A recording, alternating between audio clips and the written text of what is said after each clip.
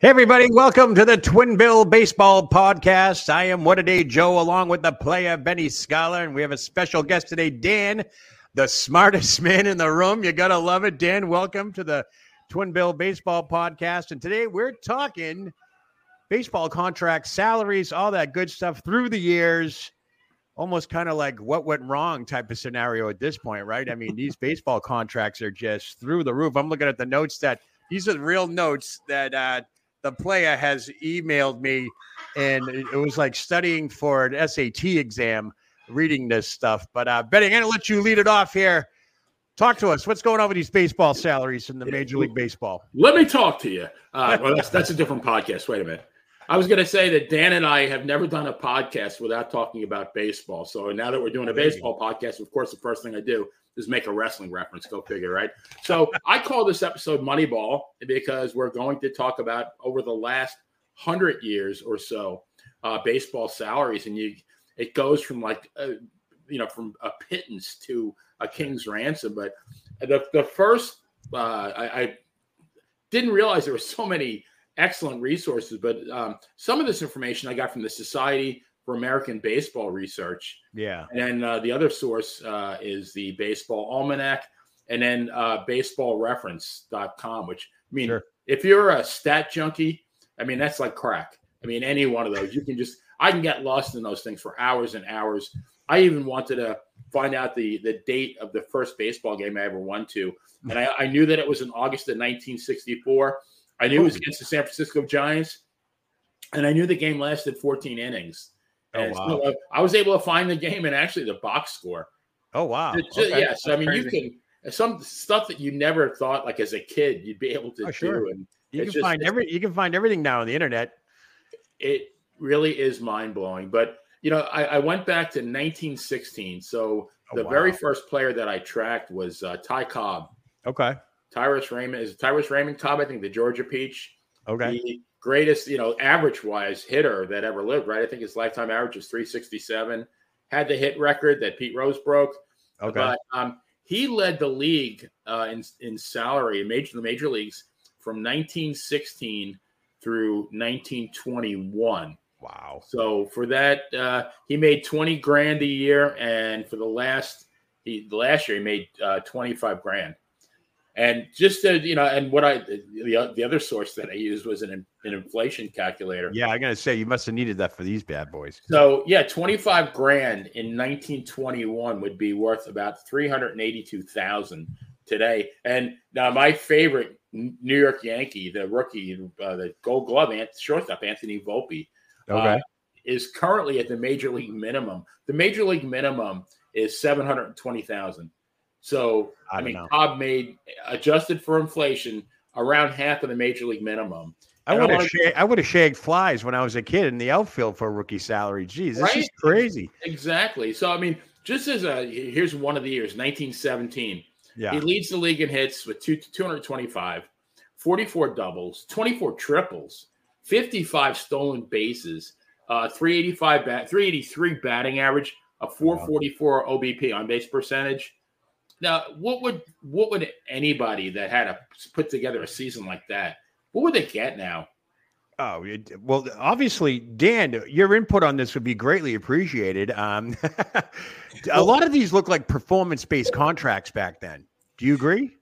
A lot of them were. I mean, it's funny because Benny and I obviously both being money guys behind the scene, and it's funny you showed those notes. I spent all those years as a history major, up to a master's degree, and I don't think I saw as many numbers on one piece of paper as Benny's notes for today. But no, it's funny because it wasn't even just performance; it was also secondary. You always hear stories about Bart Starr being the only person to play in the first Super Bowl that didn't have a second job.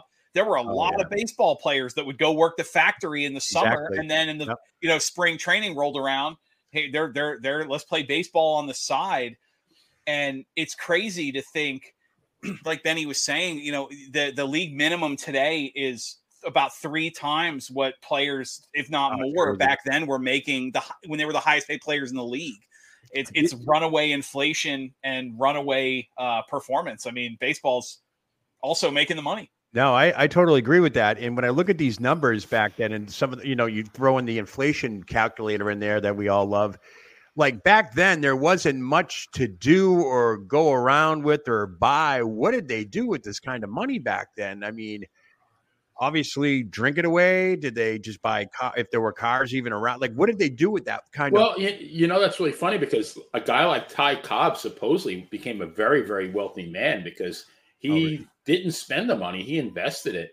But then you got a guy like Babe Ruth, who's actually the person I wanted to chat about next. I mean, now you got to remember Babe Ruth's background. He was in a reform school from the time he was 7, I guess, till he was 18 in Baltimore. Yeah. I mean, he had parents, but I think his dad owned a saloon, and Babe, probably was drinking at the bar at 9 years old and doing his math homework. But I mean, they I guess the fact that he was they couldn't control him, so they sent him. It was St. Mary's, I think, was the name of the orphanage, and played there at their baseball team. But he was the first player to crack 50,000. He received, he got 52 grand a year from 22 to 26. Then they bumped him up to 70 from 27 to 29.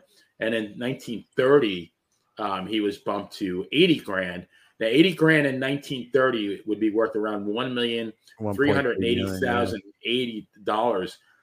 That is about 1/30th, about 3% of what the current Yankee captain, Aaron Judge, makes today. Oh, God. And now, let's take a look at that 1930 season. Ruth hit 49 home runs, drove in 153, hit 359, had an on-base percentage, ungodly, 0.49. Why can't the Red Sox get a player like that? Nah. Yeah, imagine that. And a slugging percentage of 732, just like unbelievable numbers. And they asked him that there's a famous quote about somebody asking Babe Ruth. They said, you made more money than Herbert Hoover, who was the president. Oh, wow. And Babe said, why not? I had a better year than he did. Oh, nice, nice. By the Bambino. But it was true. I mean, guy was larger than life. So, but these salaries, though. Now, another thing I noticed when looking over this this tax bracket that you emailed me, a lot. It was mainly the big market teams that had this type of money. I'm not seeing any obscure locations. Like most of it is the Yankees, Red Sox, might be a couple of Giants on here and so forth. But I'm not seeing like the lower ball clubs spend that kind of money. That's a very good point, because if you look at the SABR, Society for American Baseball Research, it just lists that year after year who's the highest paid player in the league, and more often than not, it was a Brooklyn Dodger, a New York Giant, a New York Yankee, or a Boston Red Sox. Yeah, it very rarely was in anything in the smaller market. But exactly. Now after Babe though, salaries kind of.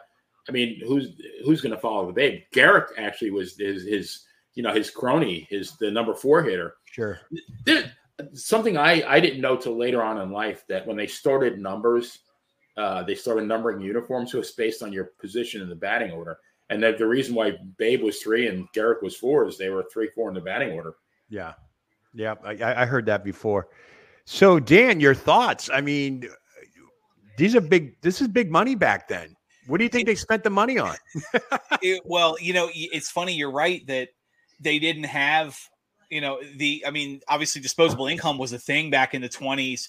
They didn't call it the Roaring 20s for nothing. I mean, so it wouldn't take much for someone making $50,000 a year to have multiple cars and a fancy house, but a box full of cigars. But they didn't have the idea of traveling the world on luxury vacations and a satellite dish in the house. And, you may have had a prize racehorse, but you also, like Benny said, a lot of those guys had to be smart with it, or they ended up drinking it away or losing it to the, I hate to sound cruel, but losing it to the women in their lives. Yeah, no, I hear you. Look at Mickey Mantle. I mean, we were talking about that last week, the movie 61, that chronicles some of the off-field behavior of Mickey Mantle. And I mean, the fix was in, right? Paying off all those people. I wonder if so I got to tell this story. If this is too crude, you can always bleep it out. But I read, I think it was called The Last American Boy, Mantle's biography, and they sent him a postcard after he retired, and they said, "What was your most memorable moment at Yankee Stadium?" And he said he got a blowjob under the right field bleachers. Not his 500th home run, or not winning the seventh game of the World. That was his most memorable moment again. Did he say it when he was sober, or who knows? I mean, I know ball players are all that, but ball players usually remember their greatest comebacks or home runs or game-winning drives and all that stuff. Right. So, you would think that'd be more relevant than a blowjob under the right field bleachers. Oh, yeah.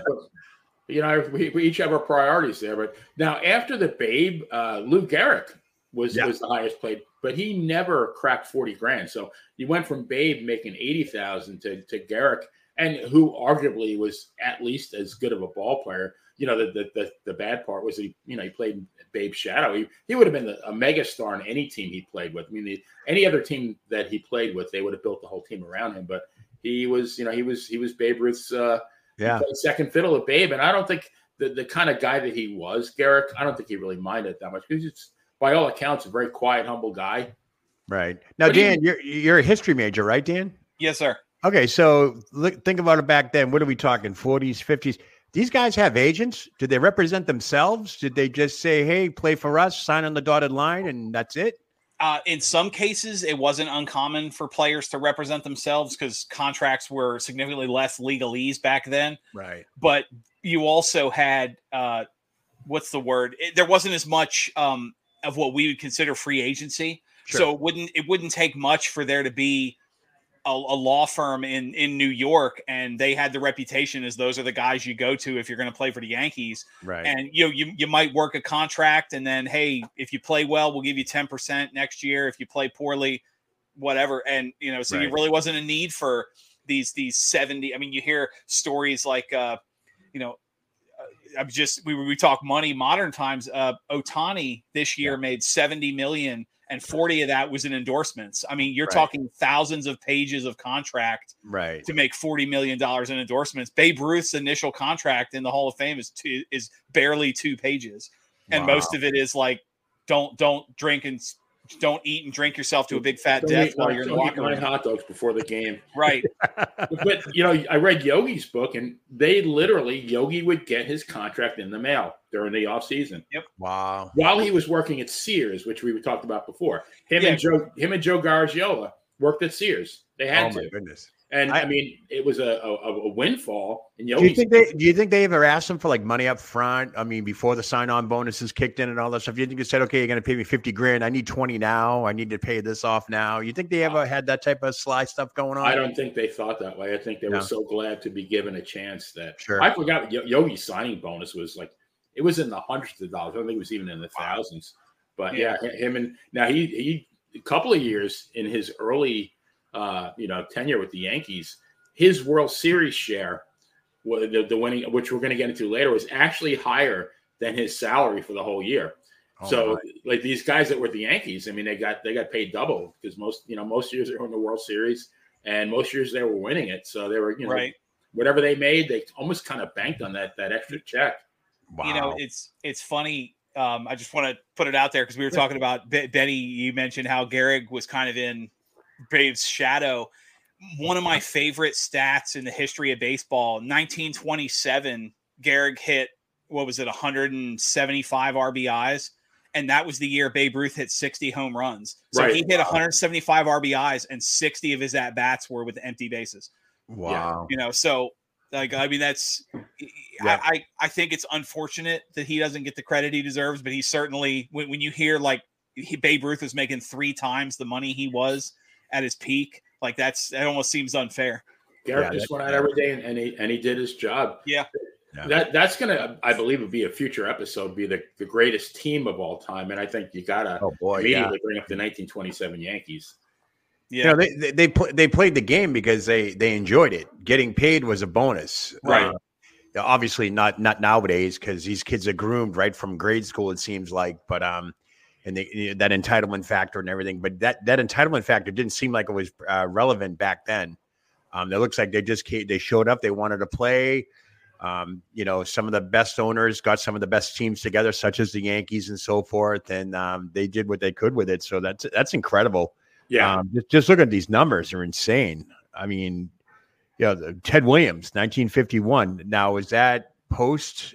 Was he in the Korean War or World War II? He was in both. He was in both, right? Yeah, he missed, I think, the equivalent of almost 6 full seasons. And yeah, 6 full I think seasons. he hit 521 yeah. home runs. I mean, and he lost 6 of his prime years. Right. So he might have been the all-time leader.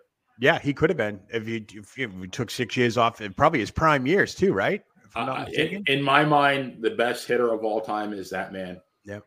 Unbelievable. I don't think anybody, in terms of there's higher average hitters and there's better power hitters, but combined, and his eye at the plate, his on base percentage, just, it was ungodly. But speaking of Red Sox, World War II, great Red Sox player, Joe Cronin. Yeah, Joey Cronin. Yep. The Hall of Fame shortstop. Now, he was in 1943, 1944, was only making $27,000. Wow. So you went from like $80,000 with the Babe. Now you're down to like almost about a third of it.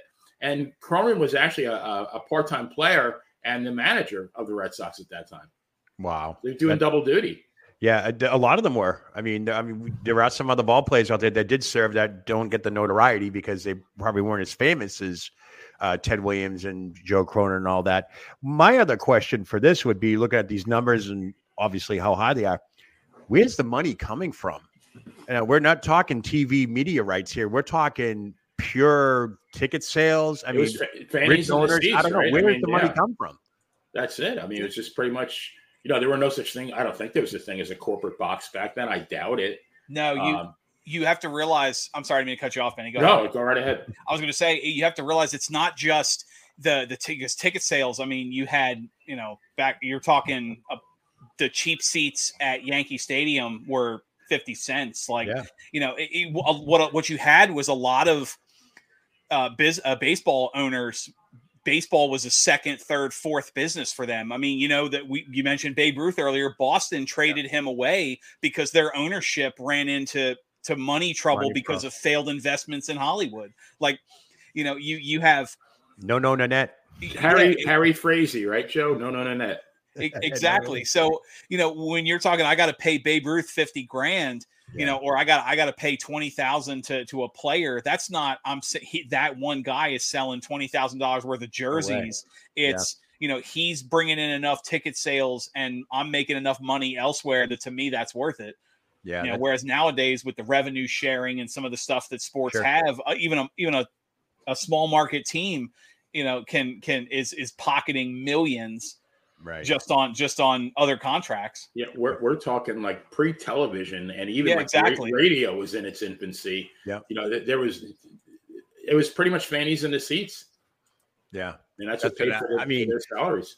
That's the first thing that struck me as odd. Is like, where did the money come from? Like you said, Dan, 50 cents to get into a bleacher seat or something like that. I mean, not even pennies probably back in the day, but they definitely weren't making their money off the attendance of the fans and so forth. And I'm not even sure what was marketable back then. Did they sell jerseys back then? I mean, what did they actually sell at the ballpark besides hot dogs and beer and popcorn? I'm going to guess they sold, besides the food, they sold programs. And I bet just the program scorecard was it. I can't imagine there's any, if they had tchotchkes back then, I doubt it. But I mean, and you also have to realize there was a lot of tie-in merchandise that you wouldn't think of. Like, everybody knows the Abner Doubleday baseball card. Yeah. Back then baseball cards were cut out of the inside of a pack of cigarettes. So, and everybody smoked in the 1920s. So baseball was getting a cut of cigarette sales, or you'd have, I hate to say it, but Prohibition, you definitely had some cops that would look the other way towards the drinks you were selling at the ballpark.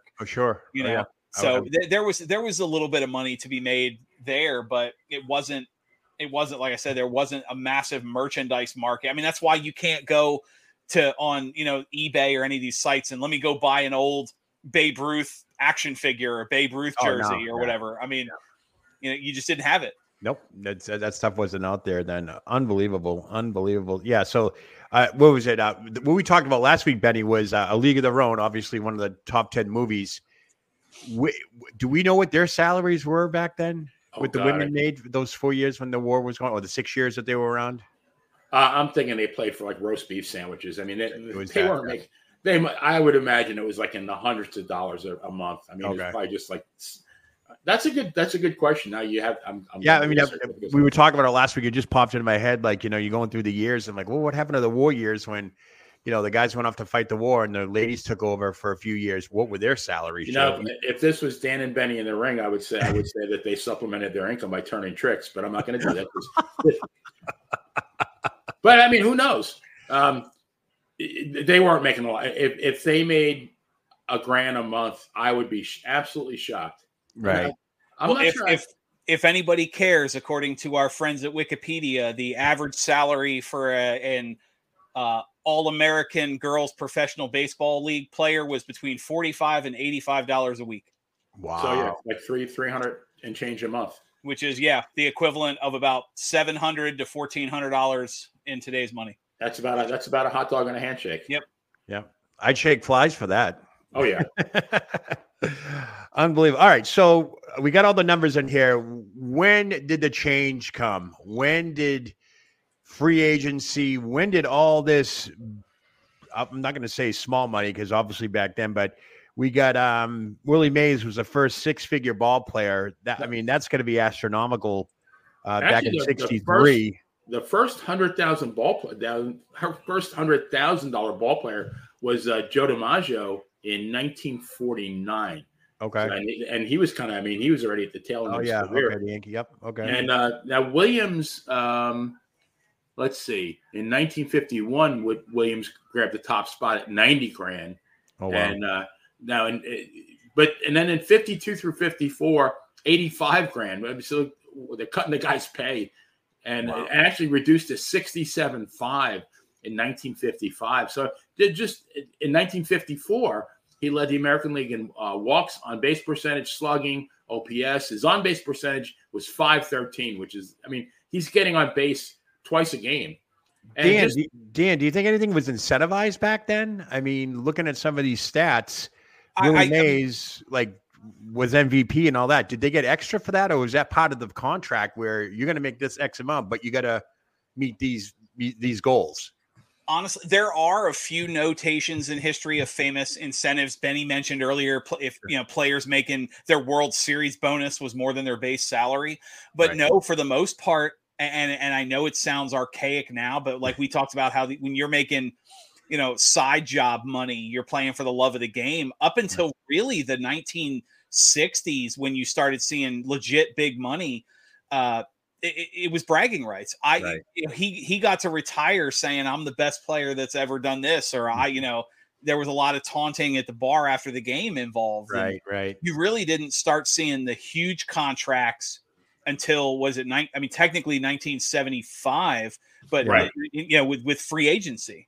But Joe was right about Willie Mays. Willie was pretty much, he hit it in 105,063. And again, even index for inflation, that's about $1 million.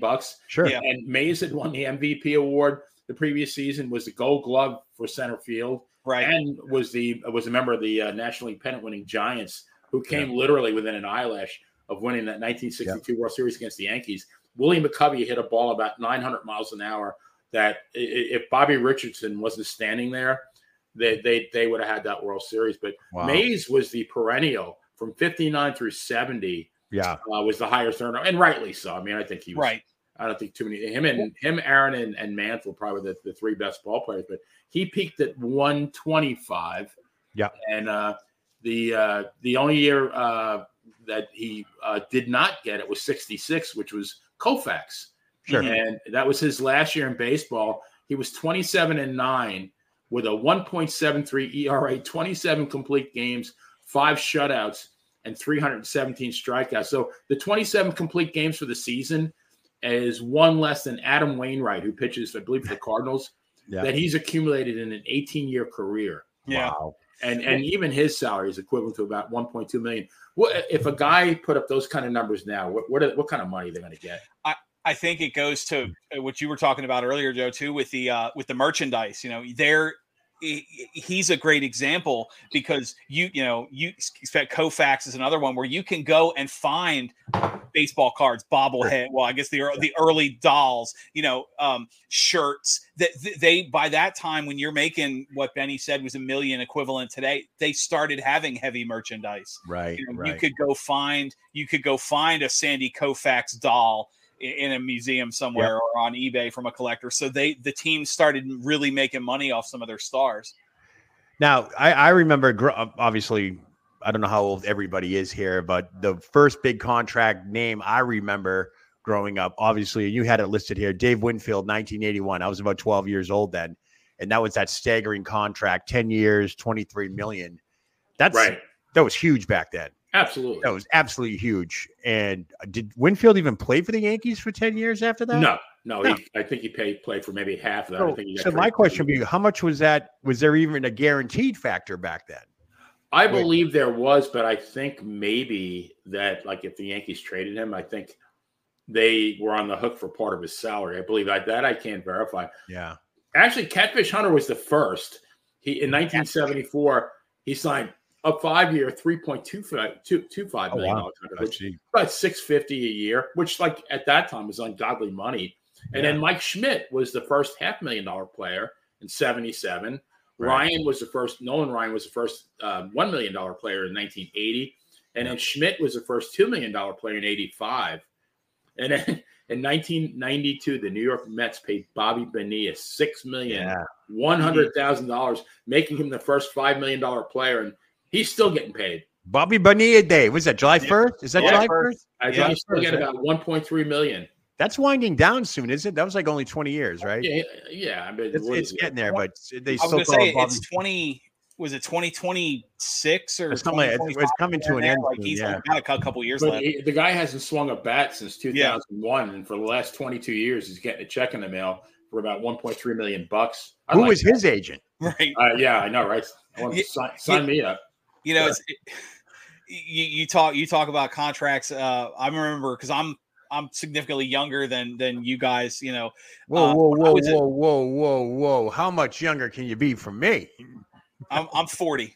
So I'm the old man here. Yeah, Benny's the fossil. But I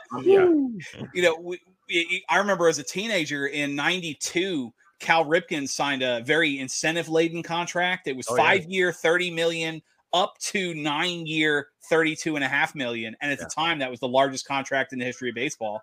Yeah. And then that was when they brought in, like, a couple years later, and you bring in, like, you gave Messina the extension. They bring in Roberto Alomar, and here 32 million, 9-year, $32.5 million is the biggest contract in history. You just had a record, a year or two ago, a 10-year, $300 million contract. So in less than 20 years, 10 times the amount of money. And obviously TV changed. Yeah, of course. More teams, expansion came in, or all that good stuff. I mean, staggering numbers to say the least. It's funny. I hate switching gears like this, but I remember Derek Sanderson. I'm a hockey guy. Boston Bruins. Derek Sanderson.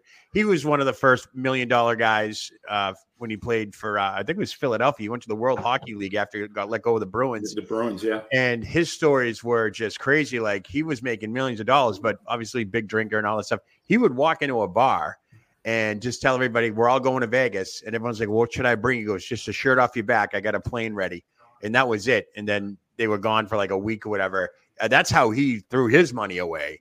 But I look back on that and be like, playing hockey, that hockey they didn't make that kind of money back then. No. But evidently Philly and World Hockey League wanted Derek Sanderson so bad based on the cup years with Boston that I think it was $2 million 1972 he made. That's good money back then. That's how long was that?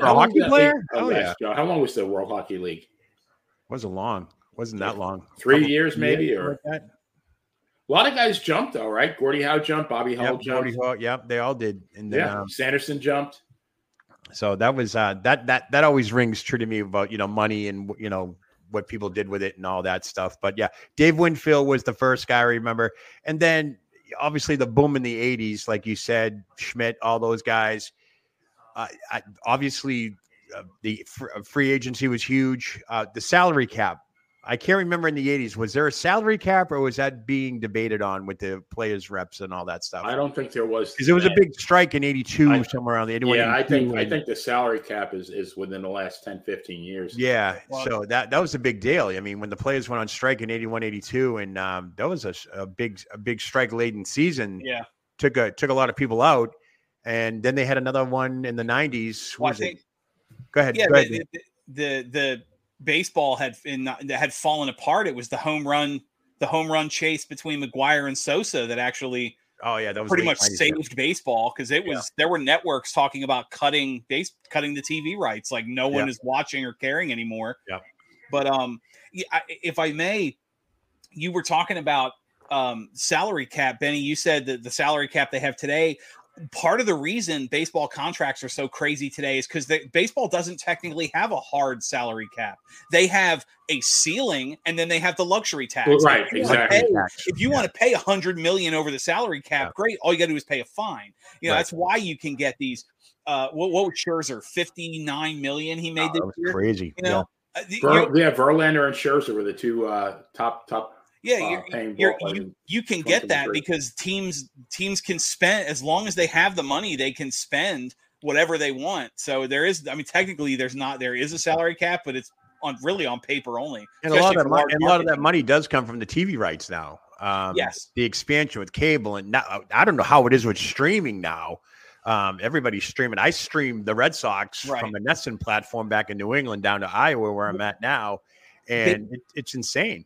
Baseball's unique in that sense. Unlike maybe hockey, I would give hockey credit too as a big hockey fan, but the NFL, the NBA, they all have these national contracts. Baseball doesn't really have widespread national contracts. You have a lot of regional sports. Like as an Orioles fan, I have to watch MASN, the Mid-Atlantic Sports Network. To get the Orioles games, if I want to watch the Capitals, or if I as you get further north, you've got so somebody like Baltimore, because I'm where as a fan, I'll use Baltimore as an example. They'll never get the contract that the Yankees have from the New York NBC affiliate, because you're talking, there's 11 million more people watching that.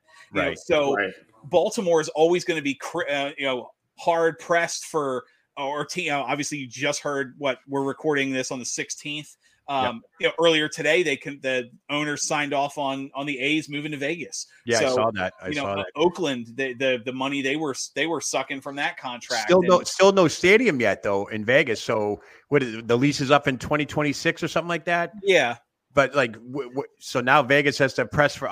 They have the money, I'm sure, but now that's going to have to go forward. But that's huge. The Oakland A's now, a storied franchise in Oakland, is now going to Vegas. Yep. I did read that, Dan. The fourth city for the Athletics. Yeah, the A's and the Raiders now. Philadelphia, then to Kansas City, and then to Oakland, Vegas. You're right. I forgot about Kansas City. I was thinking Philly and Oakland. I think 55 through 66, they were the Kansas City Athletics. Yeah. And I know we're talking about football real quickly, but what is it? The Chicago Bears are moving. They're moving 20 miles south. I forget what town they're going to, but they're out of the city now. They're leaving Chicago. They're leaving the south side. Oh, wow. But they'll still be the Chicago Bears, though, right? They'll be the Chicago Springfield. I forget where it's at. It's like 20 miles south, but they proved that. Okay. They wanted to get out of Chicago. I'm like, wow. I mean, I've been to Chicago. It's right in the heart of town, but I just can't believe they did that. So the Redskins did the same thing when they left RFK about 20 years ago, because FedEx Field is in Landover. That's out. That's not in DC. That's heart of Maryland. Well, that's like the Patriots playing Foxborough, and that's 30 miles south of Boston. So how about the Jets and the Giants don't even play in New York? Yeah, I know. I can't believe that. We just switching gears again. Watch that weekend that Aaron Rodgers got hurt and all that stuff, beginning of the year. Yeah. There was 2 games in 12 hours at MetLife Stadium. I think the Giants played Sunday night, and then the Jets played Monday night. I said, they better not do that again. There's a jinx going on or something, because 2 games in 12 hours at the same stadium, 2 different home teams. That's like, I don't know. To me, that's weird. It's taboo. Can't do that. No, I agree with that. It's like having Raw and SmackDown in the same arena. You can't do that anymore. Nope. I don't like that. last time you had two wrestling venues close together, DX drove a tank down to the heart of Norfolk. So Was it Norfolk or Atlanta? No, it was Norfolk. You're right. Yeah, Norfolk. yeah. It was, They were in Norfolk and Hampton, so they drove across the bridge. Wow. You think that was a work back then? I mean, come on. I mean, they have to be in on it. Bishop didn't know he was knocking at the door. It doesn't get nearly the attention, but back when TNA was still when they were really gaining steam with Kurt Angle and some of those guys, they had a bit. I'm sorry to go on a side wrestling story, but they had a bit where they went to a WWE event just to like, hey, Vin, we're here to show the big boys, blah, blah, blah. And there were people in the back because catering was like semi outside, and there's a blurry face, but you can tell there's it's a short guy with a mask. Like, okay, you're clearly talking to Rey Mysterio right now. Or they blurred Eddie Guerrero's face, but he had his a Poppy shirt on. You could still read like, the wrestlers came out because they knew these guys a lot and it wasn't until security finally was like, oh, we gotta cut this. So yeah, I guarantee when the cameras weren't rolling, half the WCW locker room was out there bullshitting and having a good old time. Yeah, they're all fun. Yeah. I mean, I have my thoughts on all that stuff. I still think Tony Khan and WWE are in cahoots, but that's just me. Hey, you never know. Maybe they saved wrestling right before COVID, so I think something was up there. So who knows? But nonetheless. But these contracts are amazing to say the least, no doubt about it. I'm sorry, I missed it. The player, who's the highest paid ball player right now? Is it Scherzer? Well, now it was for this year. It was Scherzer and Verlander. I'm not sure for 2024 who it's going to be, but I wanted, if we could, maybe just to talk about some of these like long-term contracts over the last Winfield got his in 81. Yeah, that was 10 years, and maybe right? like if we think they actually earn their money, like to me, Winfield for 10 years at $23 million was an absolute steal. Sure. And then Jeter in 2001 was a 10-year, $189 million. So, $18.9 million. I think he definitely earned that contract. I mean, I'm not going to say that about too many of these. I think, and here's one I think we can all agree on, that Albert Pujols. Yeah, Pujols, he was big back then. Yeah. 10 in 2012, 10 years, $240 million. And his prior, if you look at his first, I guess, 11 seasons with the Cardinals. Right. I mean, the guy, he was crushing him. The guy was averaging probably 40 homers, 125 RBIs. I think his career average was like about 315. And then over the next 10 years, because I'm a stat guy, obviously, and I just watched his batting average slowly. I thought, like, you know what? If this guy keeps it up, he's going to end his career under 300. And sure enough, he did. I mean, what a career the guy had. I mean, 704 home runs I think he's got. I mean, just unbelievable. But you still look at these contracts, though, but how much of it is guaranteed, though? Like when you sign, what check does he get the next day? I think, and Dan can correct me, I think unlike football, I think a baseball contract is pretty much guaranteed money. If they cut you, I believe they have to still get paid. Pay you rather. And I mean, some contracts will have exit clauses. You saw that with when the Mets signed Scherzer and DeGrom at the same time, right? Because that's what 80, almost 90 million between the two of them. And then to answer your question, Benny, next year, Scherzer's making 43 million next year, which I think is the highest too. So, but most Major League Baseball contracts are pretty much guaranteed. That's why you'll see a lot of the contracts will get backloaded. We'll give you 10-year, 100 million, but 40 million of that is year 10 because we know you won't be here. Right. So by then you'll be retired or we'll trade you or whatever, and we won't have to pay some of that money. I know there are still checks Manny Ramirez is getting from the Red Sox. Not a lot, but we're still paying him a decent amount. If you open your mailbox and there's money in it, it's a good day. But I mean, what were the Angels thinking though? I mean, the guy, now Pujols, and nobody is one of these guys that nobody really knows how old he is, but he, on MLB.com, he's listed as 1980. So when he signed this deal in 2012, he's 32. Yeah. You're signing a 10-year deal. What's your productivity going to be by, like, say, year 5, year 6? That's got to play a role somewhere, though. You're going to be on the downside. I mean, like, who's going to think that at 41, Albert Pujols is still going to be mashing, 43 homers, driving in 130 runs? Nobody's going to do that. But is any of this incentivized too as well? I don't think so. I think this was just, he made that dough. And I mean, here's a bust. At least I think Giancarlo Stanton. 2015, 13 years, $325 million. I think the guy hit 190 last year.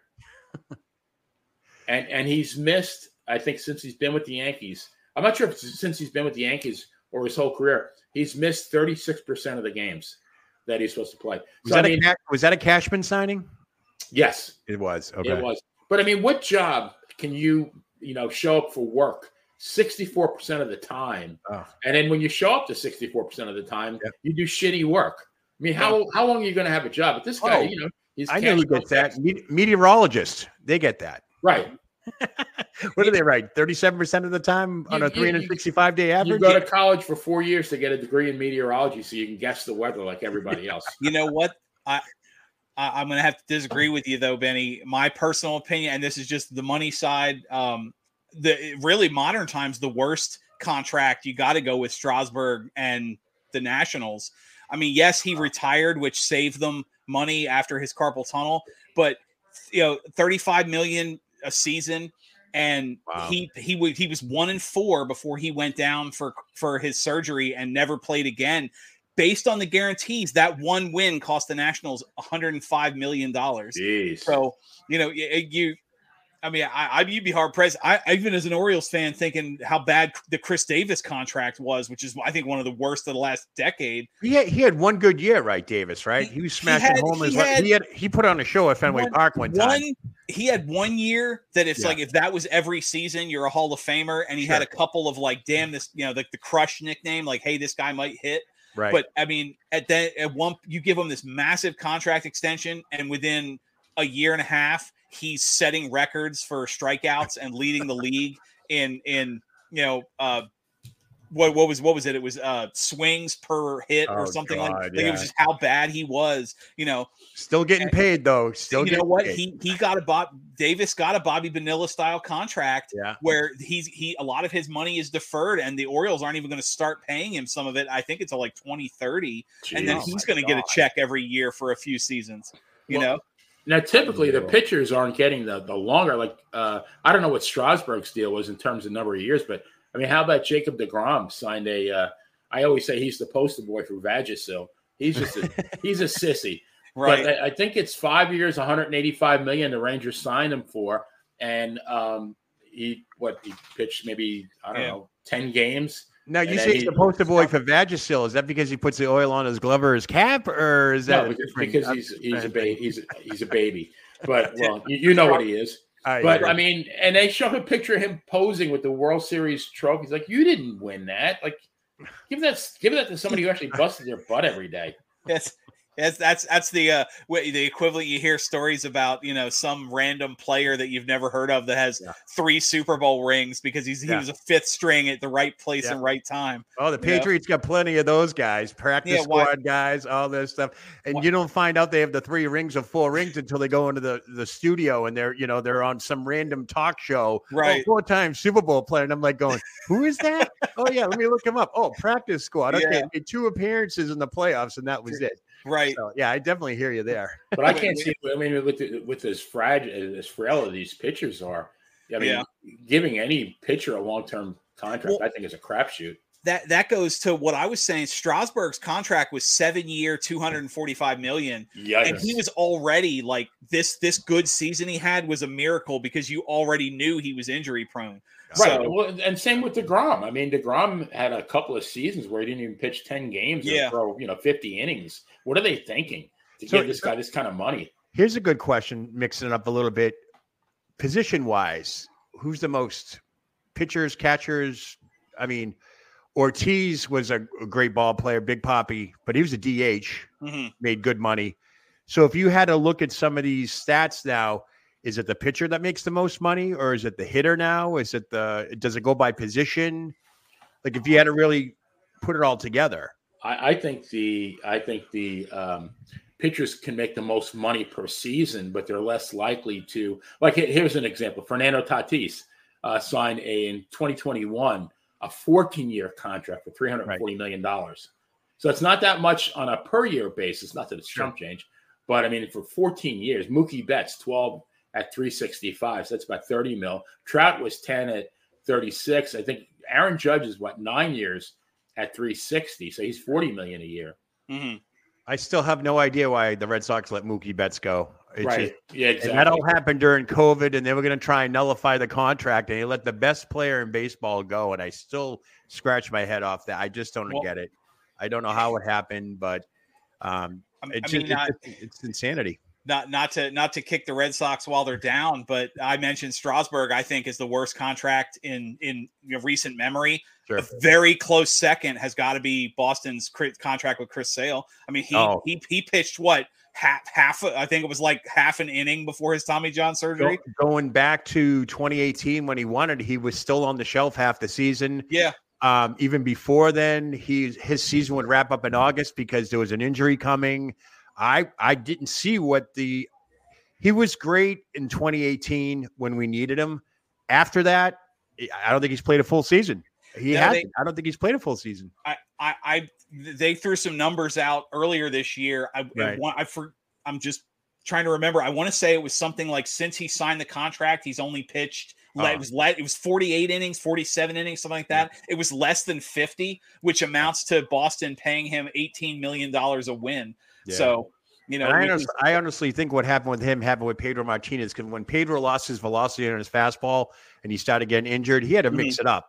So in 2004, when Pedro wasn't Pedro in 2004. He was kind of like the fastball sinker, all that. Right. Chris Sale was 100 miles an hour, 99 all the time. And you could tell he couldn't throw that anymore. So he had to rely on the breaking ball and that. I just think he had a tough time adapting to that. And that's probably why the injuries happened, because his body was breaking down on him, obviously, because I was at a Red Sox game one time and all of a sudden he just left the game. We were like, well, what happened? Like, what happened there? Like, you just left? Okay. We wouldn't know until later on. Oh, he's got arthritis going on. He's on the shelf now. And it's like, what? Well, I mean, correct me if I'm wrong too. Wasn't his first, I want to say season ending, but wasn't his first major injury? He fractured a rib. Yeah. With a throwing motion, like in the middle of the pitch, he just hunched over and it's like, well, he's been, I hate to say it, but he's been a problem since that. I mean, 2018, don't get me wrong, he had a great year. I mean, he was that guy that pitched game 1, game 3, and then he came in to close it out in what game we beat the Dodgers in. But after that, I don't think he pitched more than 10, 12 games a year. He was always late after spring training. They shut him down. He'd begin spring training in May, or, vice versa. It was just an experiment. Yeah, I agree with you, Dan. I'm a Boston guy. That's the worst contract. Speaking of Boston, and Joe, I brought this up last week. Yeah. I want to bring it up again, and maybe not just him, but, a guy like Yaz, who's probably about 83, 84. You got a guy like Koufax. I think Koufax is probably 87 or 88. Yeah. Willie's 90. Maybe you got a guy like Mike Schmidt, who's maybe 72, 73. What are these guys who were like, I mean, the stats they put together are mind-boggling. What do these guys think of the kind of money that the guys now are getting? There's got to be some envy there somewhere. Has to be envy. I can't. I mean, Yaz Triple Crown, 67. Schmidt with a big contract, all that stuff. I mean, there's got to be some type of envious. But like we talked about, I don't know how their pension scale works. So if there's more money in the league, does their pension get higher as cost of living? And all that I'm sure they get. Yeah, I'm sure it gets in. So I mean, they're probably not complaining. Obviously, they're ambassadors to the sport. Yaz comes to Fenway, pops in the booth now and then. He's always promoting the product, the game, the whatever.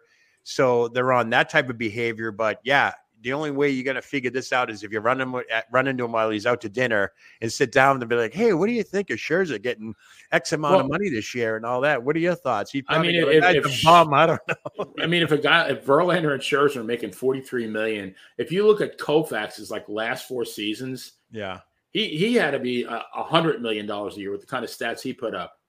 Yeah, In the other flip side of the argument, Dan, correct me if I'm wrong, but won't the old guy versus the new guy say, well, the game has changed. It's different now. There's more pressure. There's more this and that. What do you think? Yeah, you always hear that. It's the same thing with play. When they talk about football is a great example where it's like, oh, Tom Brady wouldn't last 2 weeks in the era Joe Montana played in, or, where and Benny and I, like he said, we always talk about baseball. When they mentioned somebody like a Sandy Koufax, wouldn't last a week pitching against some of the hitters today, which I think is ludicrous. But you always get that. The problem is that when you see someone like a Mike Schmidt, like a Cal Ripken, like a Kirby Puckett, somebody like that, who I have no doubt would be an all-star in today's game, making 5% what the players make today. I would be frustrated if that was me. Even someone like a Ripken or Randy Johnson, who are worth tens of millions of dollars, and their great grandkids are going to be fine because they were smart with their money. It's got to be frustrating. It has to. And like a guy like Koufax, like I said, he threw 27 complete games in 1966. These guys making $43 million. I mean, they're pitching 6 innings. Yeah. Well, and they just lowered the cutoff not that long ago. You can get a win if you pitch 1 out more than 4 innings. So I mean, you see pitchers today getting pulled in the 5th inning. Yeah, and getting still the get the win. Like, they got 1 or 2 outs in the 5th, and then they get the win. It's like, no. And then the argument, 6, 7 deep, right. And then the argument to that is, the games are longer now, or the seasons are longer, and all that stuff. But I knew we touched upon this, Benny, last week. But '86, I went to Fenway Park, Sox Oakland, and I got seats behind home plate, and I knew the game was changing when Canseco and McGuire got up, and I saw these 2 Bash brothers handling the baseball bat like it was a wiffle ball bat. And McGuire and Canseco, I think Canseco did hit a home run. McGuire struck out, but he was hitting foul balls that were probably still in flight by the time I left the ballpark. I knew the game was changing then, whether it was steroids, whatever, but they weren't your idols growing up, so to speak. These guys were big monster baseball players and athletic, obviously, because they hit home runs and they stole bases, but the game was different then, that's for sure. I think the game actually changed in the late '60s when Herman Munster tried out for the Dodgers, and he knocked the scoreboard off its hinges with a home run. Yeah, I think that. But no, I agree with you that was pretty much it. Like once you saw everything changed, it was like I mean, you had guys like Richie Ashburn. I'm trying to think Fred Lynn. Fred Lynn wasn't a big guy. No, he was my favorite growing up. But he was a hustler. He was a scrapper. He was, Steve Garvey wasn't a big guy. Steve Garvey was 5'10". He had the Popeye forearms. None of these guys were giants, but like McGuire. I mean, there's Paul Bunyan. Well, he was huge.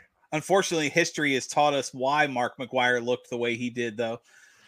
But he took them when they were legal.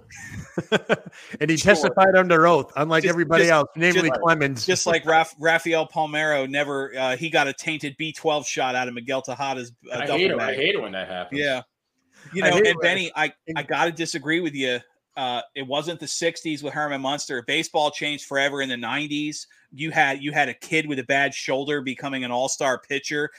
Don't forget that kid that owned the Minnesota Twins for a little while, and then when the Angels won the pennant with actual Angels in the outfield, that's got to be cheating at that point, including Matthew McConaughey. Right.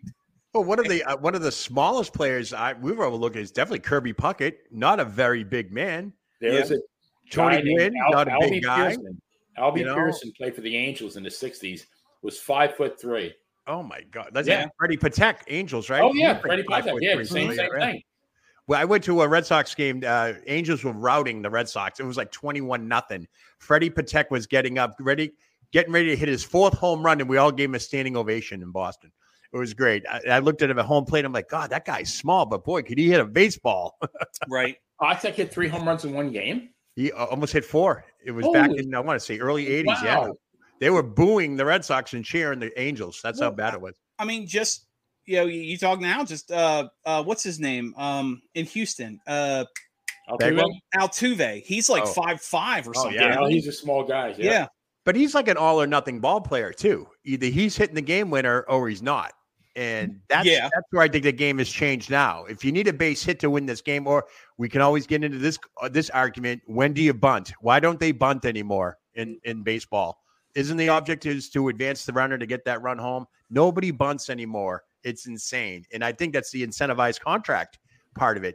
You put these guys in that position, the owners want to see a home run because home runs make money and home runs win games, and home runs, people like the offense as opposed to the defense, I guess. What amazes me is you have guys who can strike out 125 times and still hit it 300, which was unheard of 30 years ago. Because their at-bat percentage is probably obviously much higher than it was 30, 40 years ago. Sure. You're up 5-6 times a game now as opposed to 3 or 4. Well, and I'm sorry, I thought you were finished. Go ahead. No, go ahead. I was going to say, especially now don't get me started on how irritated I was seeing one in the World Series. But now that they're running what they call bullpen games, where you'll pitch 6 or 7 people, each pitcher plays about an inning and a half, maybe 2 if you're lucky. So it doesn't take. And again, no disrespect, these guys are better than I'll ever be, even in my wildest dreams. But when you play the bullpen once a week for the season, you're going to have it doesn't take much, like you were talking about with Boston or seeing the Yankees or what Yankees and Baltimore had a game. Or excuse me, the Boston and Baltimore had a game. The final score was like 13-12 with 60 hit. It was the first time in Major League Baseball history a team had won a game after giving up over 25 hits or whatever it was. Wow. You had something like 60 hits in the game because you're playing the closer in the 4th inning, and then you're deep into the bullpen 5-6 innings into the game. You're playing. Sure. Again, no disrespect to their talent, but you're playing the worst pitchers the team has by the 6th, 7th inning. Well, that's how the Red Sox won it in 2018. It was getting frustrating after a while because Chris Sale would go 4 innings, 5 innings, and every inning it was a new pitcher or every batter. It was always a game of matchups, and it was almost like clockwork. And it was like, I think that's why the pitch clock came in now, because obviously the Yankees Red Sox games lasted like 8 hours a night. Right. But that's how they won in 18. It was who's coming up, how's it rotating, and it was always bullpen action. And you just knew that whether it was Dice K or whatever back in the day, it was always they weren't going more than 4 or 5 innings. If they did go more than that, it was Curt Schilling, I think, pitched 6 innings against the Yankees in the ALCS. And that was like we were godsmacked with the bloody sock and like, oh my God. Yeah. And then, Derek Lowe and all those guys would come in. But 2018, I agree with you there. It was always whoever was coming up, they were facing this, this pitcher or whatever. So, yeah, the bullpen games now, it turns me off kind of, but well, commercials make money. Yeah. So, all right, guys. So we've been talking baseball contracts, et cetera, et cetera, et cetera. I want to thank Dan, the smartest man in the room. He is the smartest man in the room. The player, you didn't tell me that Dan was the smartest man in the room. It's a well-kept secret, but now you know. It's a well-kept secret. Okay. I want to thank you both for coming on here, the Twin Bill Baseball Podcast. Any final thoughts from you guys? Well, I mean, I think we've literally touched just the tip of the iceberg as far as topics we can talk about. I mean, I thought of maybe, greatest teams of all time. I thought while we were just chatting, I thought the value of maybe analytics versus just, gumshoe. We got to do a favorite ballpark one too. Historic ballparks. Absolutely. How long of a show do you need to say Camden Yards, and then that's it? So, right. I loved Camden Yards when they first opened. I loved that backdrop and everything. Oh, absolutely. That's a bucket list for me still. Hey, unbelievable. I'm just grateful. It's been a couple. Benny? I think our old program, and so it's been a couple years since I've been able to crack out the smartest man in the room moniker. So it was nice to a nickname. I visited an old friend. Nice. But we got to be careful talking contracts, though. We talk too much money. Benny's going to want to raise. No kidding. This is like a tax bracket. This is like taxes right here, Benny. I went to print this out. I'm like, it won't stop printing. Like, what's going on here? I just wanted enough money to upgrade from bologna to pork roll. That's all. Oh, there you go. There you go. Get some bread in a can. You'll love that. Yeah, there you go. All right, guys. Thanks, everyone, for joining us. I'm What a Day Joe with the player and Dan, the smartest man in the room. I want to thank everybody for coming on to the Twin Bill Baseball Podcast. Of course, you can tune into the Baseball Podcast wherever you get your YouTube, as well as Facebook, and, of course, wherever you find your podcasts and all that stuff. So thanks a lot, guys. You have a good one. Take care. All right, take care. Thanks.